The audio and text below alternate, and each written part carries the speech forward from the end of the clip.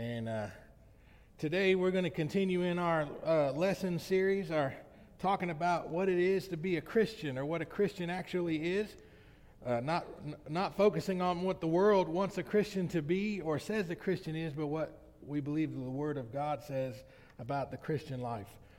Last week we talked about remembering, and we talked about Memorial Day, and we talked about the memorial of our communion time, which we just observed together, and how it's a holy time and a time of remembrance for the most important sacrifice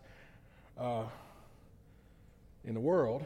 And we hopefully can learn from those things. How many of y'all, when you look in the mirror, you think you see a saint? I didn't figure anybody was going to raise their hand. And it's because we have a misunderstanding of what a saint is. All right? And that's that's not an indictment to make you feel bad. It's just a common thing in culture. We have changed or lost sight of what a saint really is. And I hope today, after we finish our study, that we could be reminded of what a saint is, and we could understand how special it is to be a saint. And I was thinking about this hymn the entire time I was thinking about this message and talking about it and working it out. When the saints go marching in. Raise your hand if you know that. I've heard it before. Everybody in the room ought to be raising their hand, except for maybe whoever. Now, here's the thing.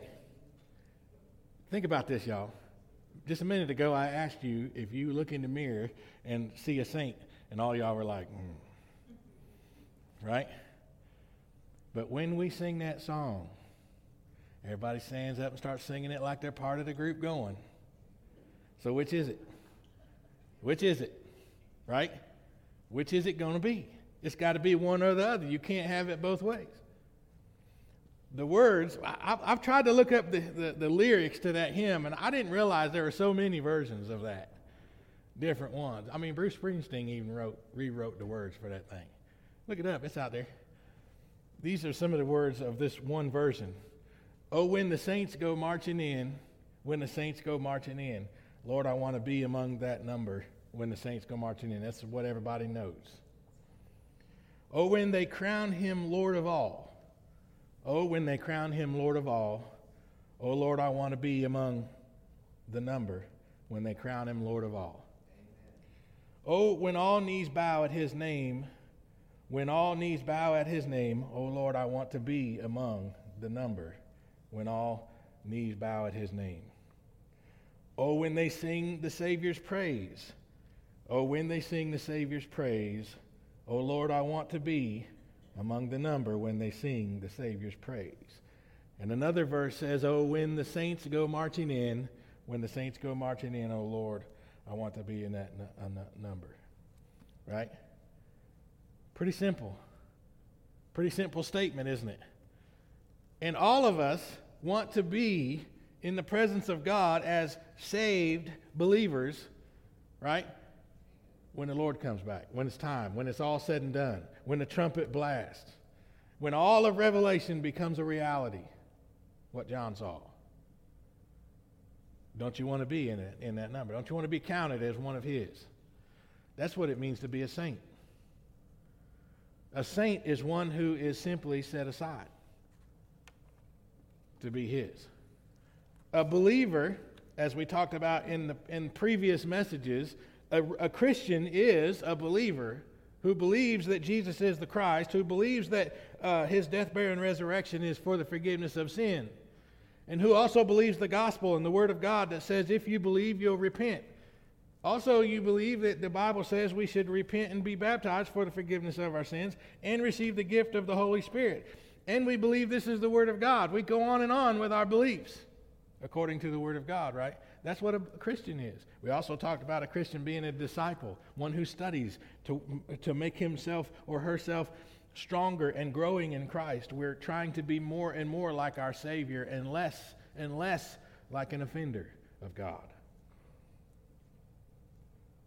Ultimately, a Christian, because of those things, is a fruit bearer for the kingdom of God, bears fruit.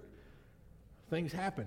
God works in the believers. God works in the Christian to bear fruit for the kingdom of God. Great things happen. People get saved. Lives are changed. Blessings are bestowed upon others because of what it means to be a Christian. Also, we learned that a Christian is to be a servant. Jesus came to serve, so we're here to serve. We serve one another. We serve God. We serve even our enemies. Hello? We're reviewing at this point. If you're missing something or if you're not catching up, go back and watch. They're still online. Go back and watch the other messages, and you'll be able to catch up. And last week, as I mentioned, a Christian is one who remembers, one who never forgets the sacrifice that was made for salvation, for the forgiveness of sins. Not only remembering the sacrifice, but remembering the reason we need the sacrifice, which is vital. It goes together. If you don't remember that you've sinned and offended God, then it doesn't matter if you remember the sacrifice, right? So we praise God for all of it. Isn't it a special thing to be a Christian, y'all? I think it is. I feel privileged to even say my name and the name Christian together. It shouldn't be. It just shouldn't be. It's always amazing to me if I were to just sit down and shut everything off and just think about that fact. My name, my personal being, associated with what it means to be a Christian. It just shouldn't be. But here it is. Right? And this is why I think when I say, or anyone else says, would you consider yourself a saint? We are reluctant to jump up and down and say, yeah, I'm a saint. Because we don't want to brag. We want to be humble, right? But we also know things about ourselves that nobody else but God knows. And the picture that's been drawn over the years about what sainthood is seems to be one of perfection, right? And that's not the case. It's not the case. There's never been any perfect person in this world that's ever existed except for our Lord. Right? And if that's the case, then sainthood cannot be something of perfection.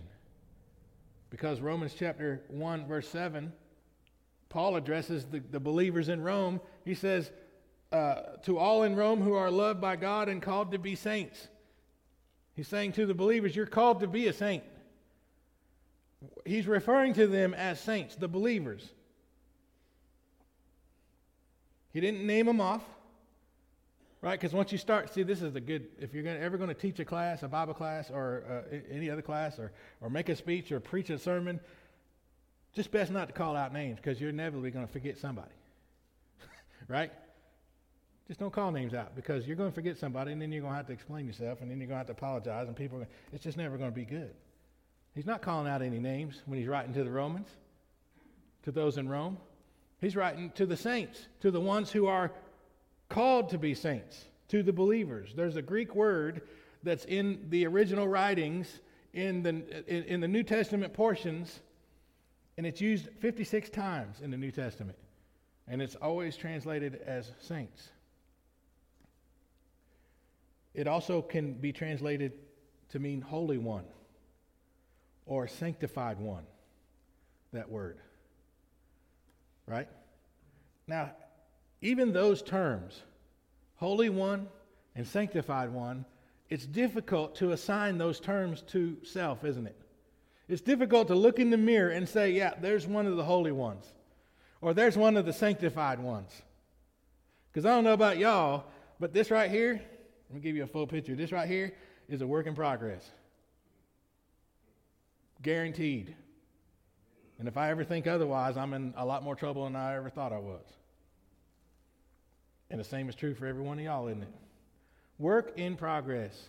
So how can I be one of the holy ones? How can I be one of the sanctified ones? The word that's used in the original Greek literally means to be set apart. Not just set apart, but exclusively for God set apart. Anybody ever mentioned that to you before? You ever thought about the Christian life that way? You ever thought about yourself that way? We're set apart. We're not only set apart. God didn't, in the Old Testament, there were things that were holy or set aside to be holy. And they were things, always things. In the New Testament, it only talks about people being set aside to be holy. Exclusively for God. I wonder if we know what the word exclusive means. If you're married, you better know what it means. Yeah? I know in today's world, it doesn't seem that many people understand that, but today, the Bible still says what it said in the beginning, that there's a husband and a wife, and that's it. They come together, there's nobody else. And if you go outside of that commitment, you're not exclusive anymore. Exclusive means only for.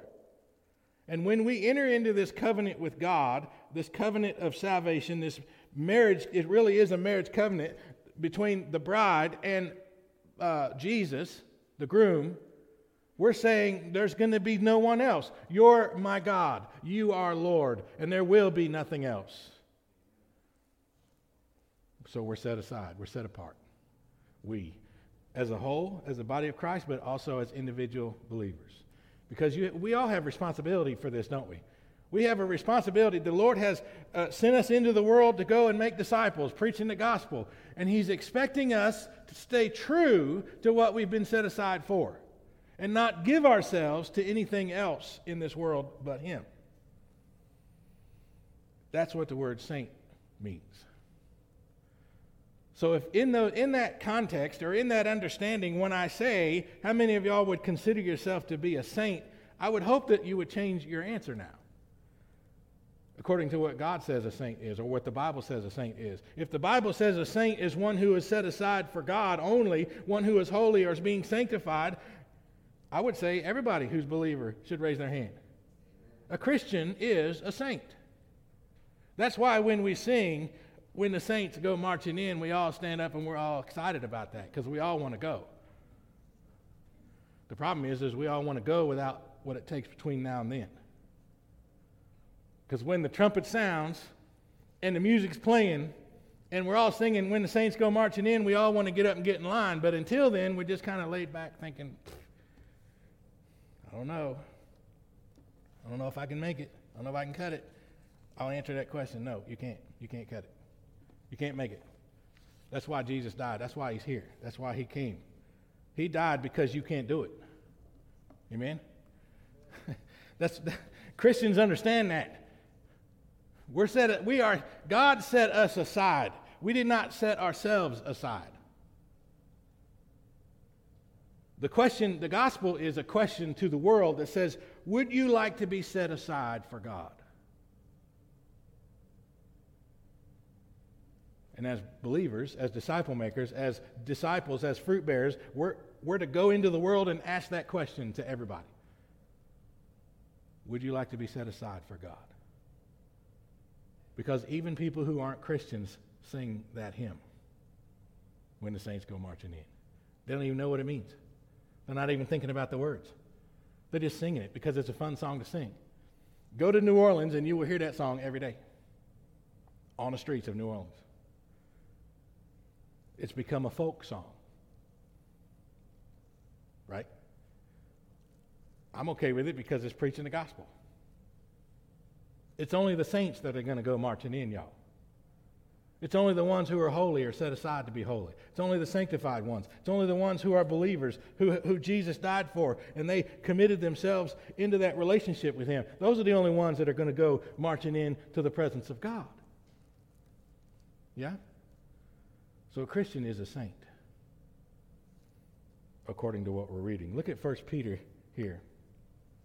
1 Peter chapter 1, verse 15 and 16 says, "But just as He who called you is holy, so be holy in all that you do. For it is written, be holy because I'm holy."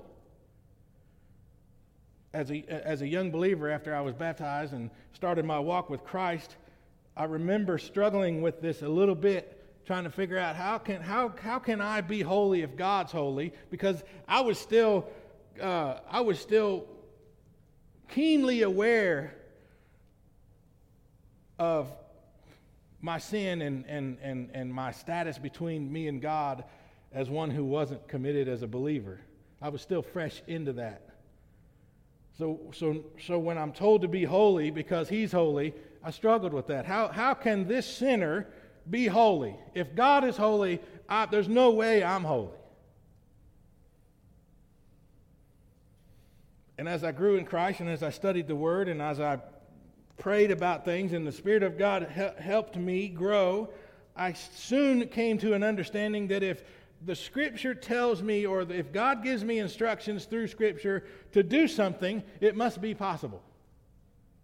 Yeah?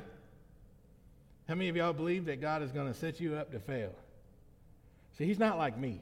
He's not like me and my construction guys I used to work with. We ever get a new guy on the crew, we'd always send him to the toolbox for some tool that don't exist.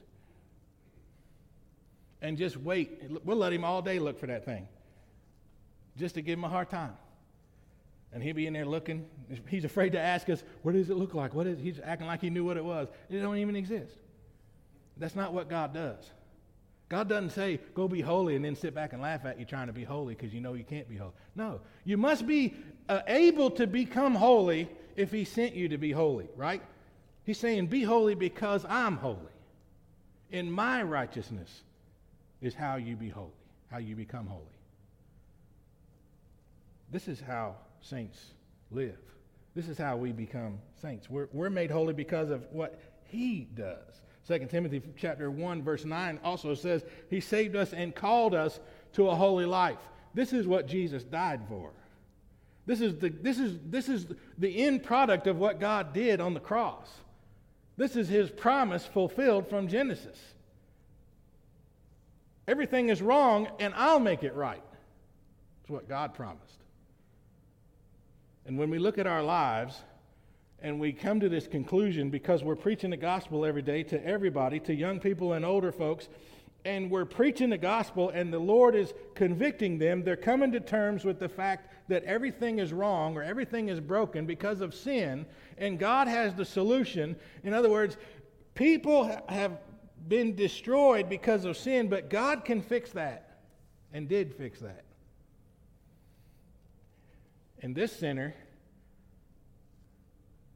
it's an amazing testimony of what God can do with a broken vessel. And the only one that really understands that fully is me. Because I'm the only one that knows everything there is to know about self, about me. I know everything God has done with this vessel. I know everything God has fixed. I know every mess God ever cleaned up. I know the ones He's working on now. Work in progress. You see? And the same thing is true for all of you. Each one of us are a testimony. Our lives, our very being, the fact that we're saints set aside to be holy, being sanctified, is the testimony about how powerful our God is. Some of your your friends that aren't believers, they might look at you and say, oh, if that's what a Christian looks like, then I don't want to be one, because they see all what's wrong with you, or at least what they think is wrong with you. Not realizing that we're all like that. All the Christians are broken. All the Christians are a work in progress. All the Christians are growing out of things and becoming better at certain things. That's the message. That's the truth. That's the gospel. Bunch of broken people made whole again. And they're set aside as holy. Isn't that great, y'all? What the Lord's done? Isn't it awesome what God can do? And so many people are passing up on the opportunity to be set aside to be holy, set aside to be His exclusively, just because they think that they've done too much bad stuff. God could never forgive me for what I've done or how I've been or what I think or whatever. There's nothing that you could do. There's nothing that all of us could do together that God can't fix and make right again.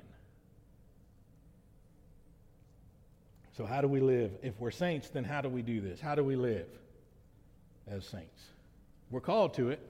Okay, let's say we're called to it and we answer the call. It's like, okay, I want to do this. Okay, how do we do it? Acts chapter 15, verse 29, the first thing we need to do is notice that we're to abstain from certain things.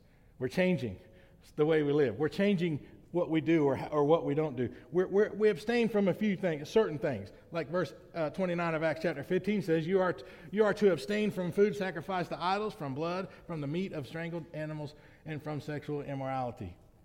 Now, let's not go so literal into this particular part of Scripture because it's referring to some cultural things in the day, but the point is that we're abstaining from having other gods. We're abstaining from worshiping anything other than God. We're abstaining from this need that we have from the things of this world, and we're depending totally on God.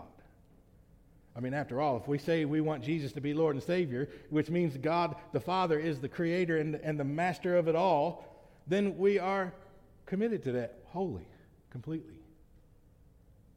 Right? Things that don't honor God, we abstain from. Something else we can read in Peter chapter 2, verse 11 says, "Dear friends, I urge you as aliens and strangers in this world to abstain from sinful desires." We talked about this a few weeks ago. It says, "which war against your soul." Sinful desires, it says. Abstain from sinful desires. The word desires gets me in this. As we studied this a couple weeks ago, the emphasis was on what's in the heart of a man or woman, person. Right? The evil desires. These aren't Satan's desires. These aren't my neighbor's desires. These are desires within me that are evil. There's a battle going on in our hearts and in our minds because there's some things in life that we just want. And the world makes it look so great that we begin to hone our skills at condoning or justifying so that we can say to ourselves, well, this will be okay. This will be all right. It's not really sinful. It's not really wicked. So much so that sometimes people take this word sinful or evil or wicked and we just eliminate it from the Scripture so we don't have to see it. Ultimately, we don't have any Scripture.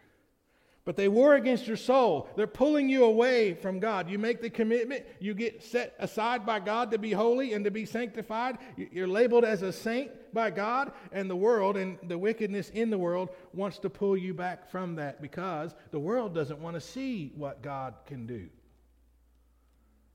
And the world doesn't want you to see what God can do. Amen? 1 Thessalonians chapter 4 says, "Abstain from all forms of impurity. For God did not call us to impurity, but to live" what? "A holy life."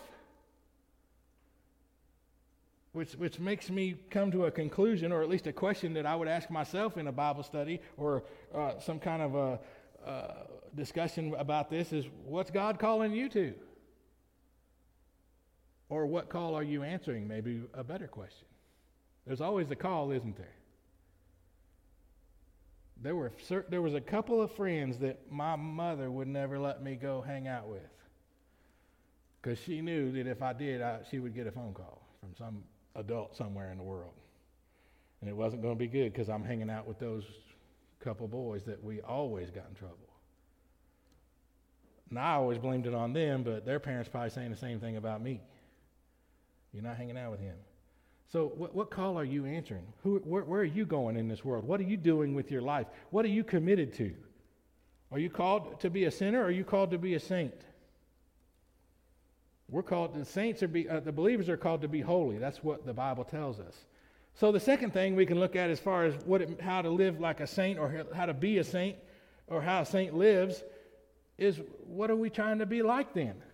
If we're abstaining from these things, then there must be something else to do, something else to run to if we're running away from something. So Ephesians chapter 4, verse 22 to 24 talks about, "You were taught with regard to your former way of life to put off your old self," that's repentance, which is being corrupted by its deceitful desires, your old self and its deceitful desires. It's your responsibility, your sin is, to give it to God, to be made new in the attitude of your mind, changing your mind, and to put on the new self, created to be like God in true righteousness and holiness. He's explaining to the Ephesians what it looks like to repent from being a sinner or one who is not set aside and become one who is set aside. This is what it looks like, the difference.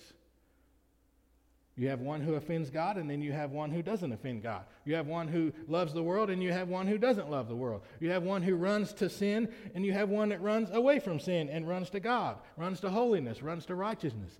Notice all of it happens because of what God did to make it that way. The only thing that we can do to engage in what God has done is to change our minds so that He can change our hearts. Do you realize all that's standing between those who are not saved, all that's standing between them and salvation is the changing of their mind? All they have to do is just say, you know what? Maybe this is all true. Maybe I believe this is true. I used to not believe it, but now I do. Change my mind. And once that happens, hold on, because the Lord's He's got them. That's what happened to me. I walked into that church one day thinking that I was going to add the church to my kingdom. I had no plans on surrendering my kingdom when I walked into that church. But it wasn't even just a few months later. It was all upside down. It was like a bad train wreck happened in my life, and the pieces were scattered everywhere. But it really wasn't that. It was God turning tables over and throwing stuff out. This don't belong here. That don't belong here. This is out. That's out. Put this in here, because I surrendered my kingdom to Him. And He cleaned house.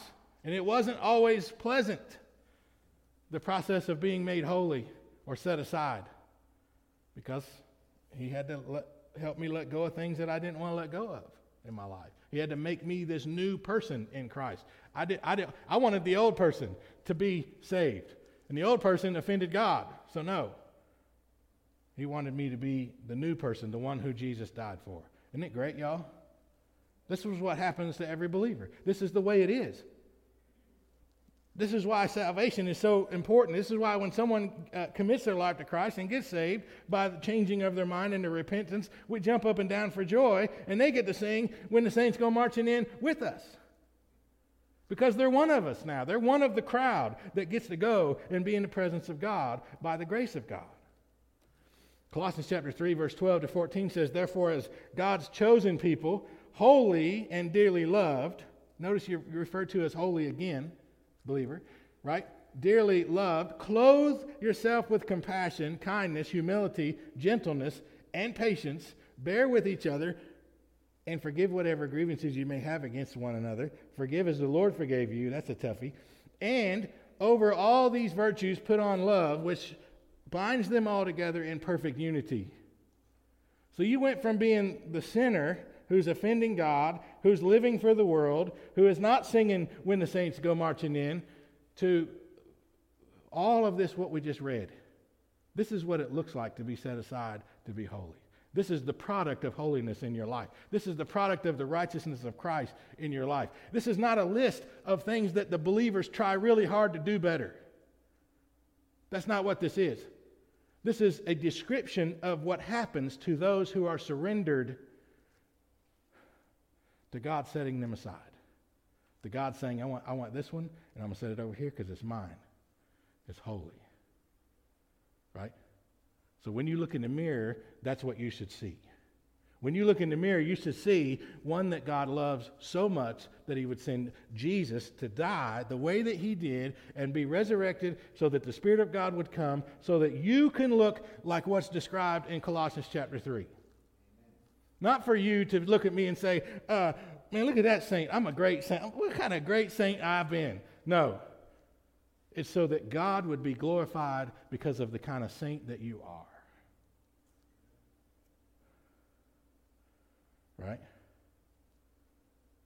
Because really, if we're living totally surrendered to God and He's having His way in our life and all of these things are becoming evident in our life on a regular basis, and righteousness of Christ is becoming more evident and the holiness of God is becoming more evident, people really shouldn't look at you and say, if that's the way Christians are, I don't want to be, or if Christians are made up of those bad people. No, they should look and say, man, I know that family over there.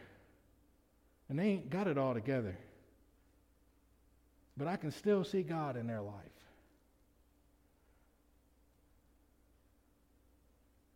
Maybe I want what they got. How do I figure that out? That's how God draws people to Him. That's how God gets people's attention. Because the fruit of the Spirit of God is alive in your life, even if you're not getting it perfect. You're still set aside to be holy. You're still a saint. You're still His. All right. So now, why should we be holy, right? Because some people believe the once saved, always saved idea, and I don't. I'm not going to get into a long discussion about that, but I think that you can walk away from your salvation. I think you can choose not to be saved anymore. You can choose to reject God. If your heart gets so dark and black, you could do it. Why do I even want to be holy? Why do I care? I mean, I want to be saved. Don't get me wrong. But why would I, if I'm saved, why don't I just sit in the back of the church or sit at home or go drive around every day and not worry about any of it? Why try to be holy? Why even care about that? Because in Ephesians chapter 1, we read, "For He chose us in Him before the creation of the world to be holy and blameless in His sight in love." The reason why we care about being holy, the reason why we care about the bigger picture than just salvation, just forgiveness, is because it's what God had in mind way before creation ever happened. It's the will of God.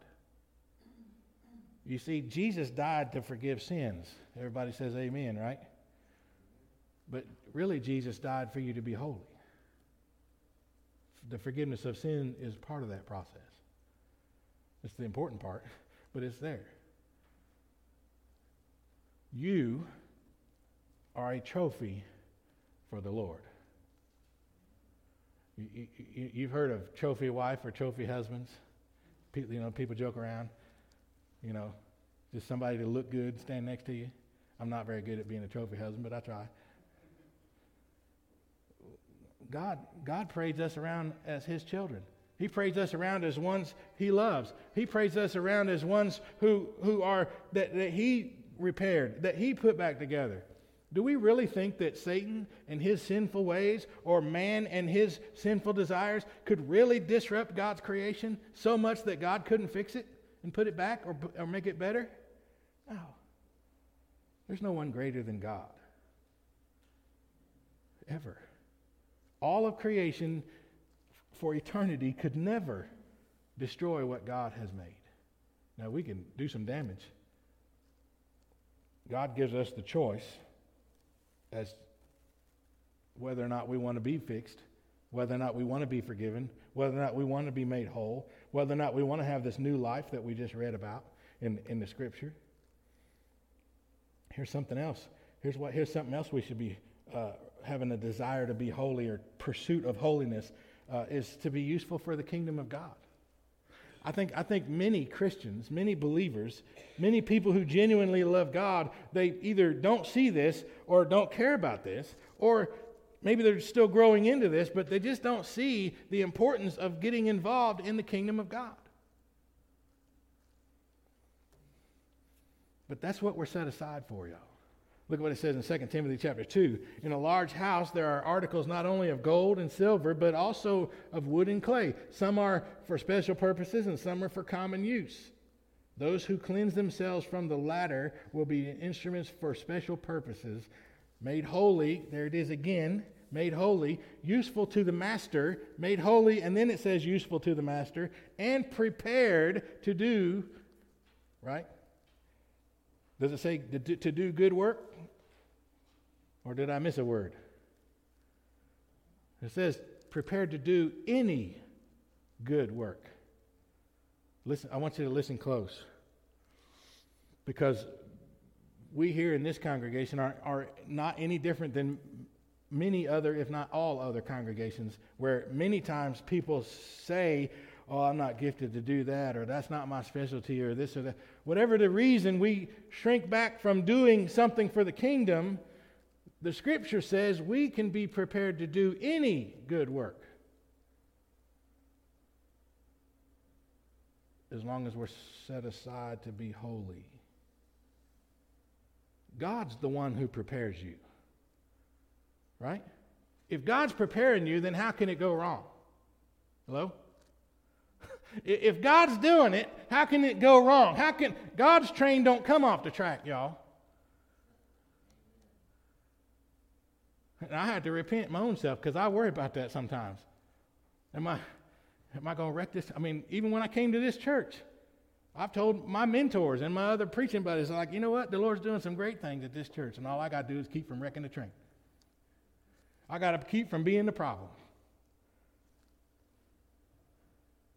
As if I could wreck what God's doing. Right? It's tough. It's tough. It's a challenge. It's a battle. It's constant. Because God is setting us aside, and Satan's trying to get us to not believe that and go back and doubt and fall away and shrink back. But God's preparing us for the work. Whatever's going on in this church in the future, God's already preparing us for it. You know, we prayed about this since I started coming here, about the future of this church, and we got all excited, and then life happened. The world got shut down, and since then we're trying to get our momentum back. But you know what? God never lost any sleep over no pandemic or anything else that's happened within the lives of the people in this church. Not even my own life. None of it's going to wreck what God's trying to do. If we just get busy and being about the Lord's business, and we get busy and trusting God that He's at work and He's going to make it happen, and we do things that seem crazy, or we get out of our comfort zone and start doing, self-included, God will have His way. And people will notice that not only alongside the rest of the body of Christ, but this congregation has been set aside to be holy. This is a congregation full of saints that are going to be with the Father one day. And the invitation is wide open to everybody in Arden, North Carolina. Do you want to be a saint? Isn't that great? It's just that simple. It really is. We have to get our minds living in the power of what God is doing. Now, how many of y'all want to have a powerful prayer life? Taking notes, I'm just kidding. I love to talk about the power of prayer. The problem is we all struggle from time to time with our prayer life and the faith that comes along with it and the commitment that comes along with it. But you know, prayer is the number one thing that we have to have as a worker for the kingdom of God. Prayer is the most powerful tool that we do have. Psalm 66, verse 18 says, if I had cherished sin in my heart, the Lord would not have listened. In other words, if I'm focused on the sinful desires, if I don't flee from the wicked things, if I don't stay committed to what God set me aside for, if I'm not exclusively His and I'm involved in things that don't honor Him, then it's hard for Him to communicate with me about the things that I pray about. Not that He doesn't want to hear. He just, I always equate this to when my son was a young boy, and I would say to him, go do your chores, and then he would come back to me later and say, can I go out with the guys and go do this or that? And the question always was, did you get your chores done? And if the answer was yes, then most likely we're going to let him go do whatever he wants to do. But if the answer was no, then there was usually some kind of a father-son type of argument/discussion, because he constantly wanted to talk to me about where he wanted to go, and I wasn't hearing it because I'm talking to him about what he's supposed to be doing. And it wasn't that I didn't care about what he wanted to talk about. It was that I'm talking to him about what's important first. And if we're involved in sin, or if our lives aren't where God wants them to be, and we got some work to do there, then God is trying to say to you, we need to talk about this right now before we ever talk about that. That's the first key to the powerful prayer life. Holy, people that are set aside to be holy are consumed by the will of God. And we always want to think about that as the will of God when we talk about the will of God and how grand that is, and everybody's getting saved and people are getting baptized. We can't keep water in because I'm splashing it all out because we're baptizing so many people. That seems like a great thing.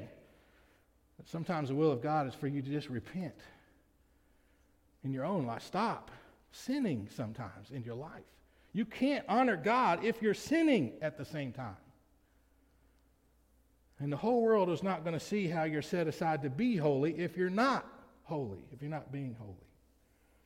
That's why your prayer life is so important, because it helps you stay clean. It helps you be clean. It helps you be sanctified. Powerful prayer life. Because when you pray for others with a powerful prayer life, it's all over then. Because then you're praying for people, boom, things are happening. You're praying for people over here, then boom, things are happening over there. I want y'all to pray for me as your preacher, and about what I'm doing as a preacher, but I also love it when I find out y'all are praying for me in my personal life. I feel that.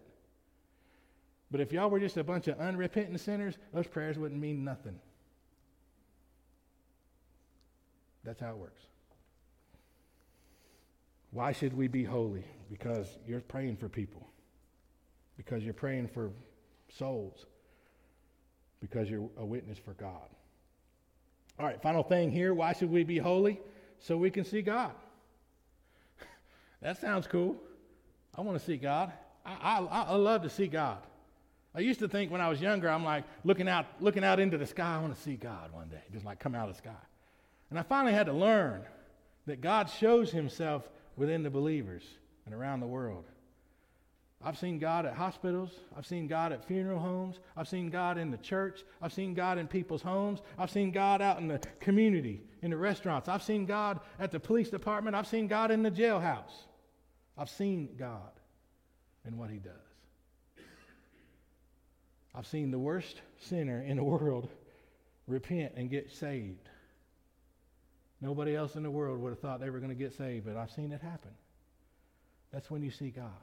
I see God heal people. I see God, even when they don't get physically healed, God carries them and gives them strength, and they become this awesome witness for his kingdom until the Lord calls them home. You want the world to see God? Then we have to be holy.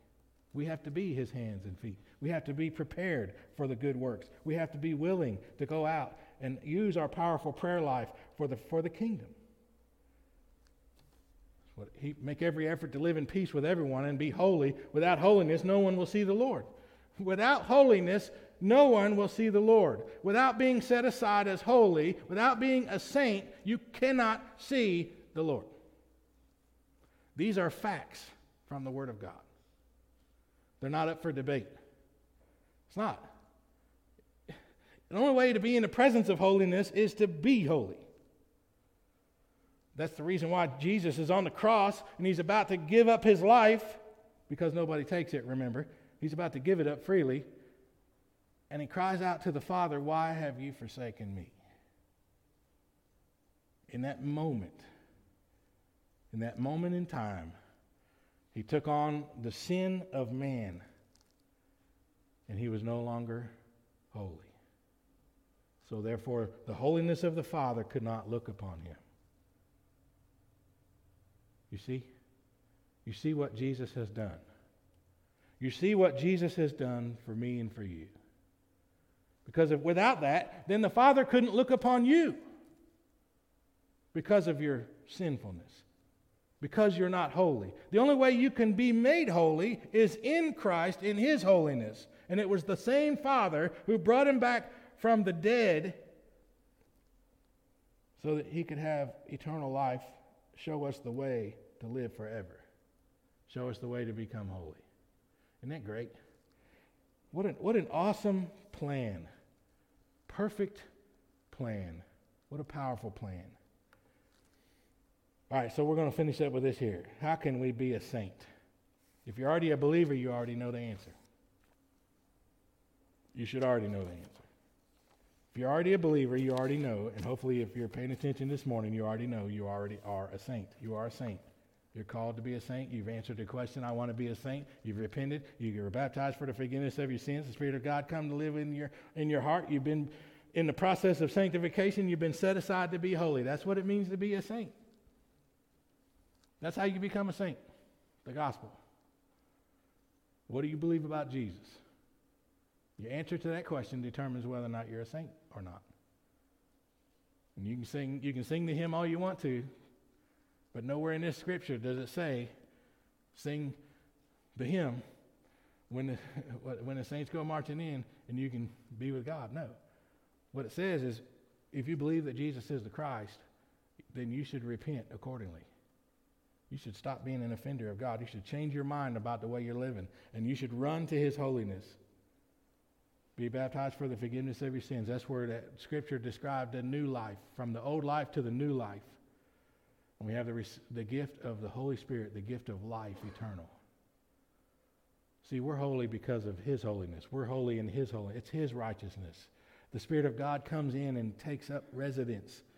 And the righteousness and holiness of God is now in you and coming out of you. The only thing we have to do then is to just continue to nurture that and continue to have this great relationship with that. Submit, obey, enjoy, be amazed. Let the Lord use you as a tool for his kingdom. 2 Thessalonians, as we close, chapter 2, verse 13 to 14. We ought always to thank God for you, brothers and sisters loved by the Lord, because God, chose you as first fruits to be saved through the sanctifying work of the Holy Spirit. The cleaning up. Sanctification means to clean up. The sanctifying work of the Holy Spirit, and through belief in the truth. Believe. Repent. Be baptized for the forgiveness of your sins. He says he called you to this through our gospel.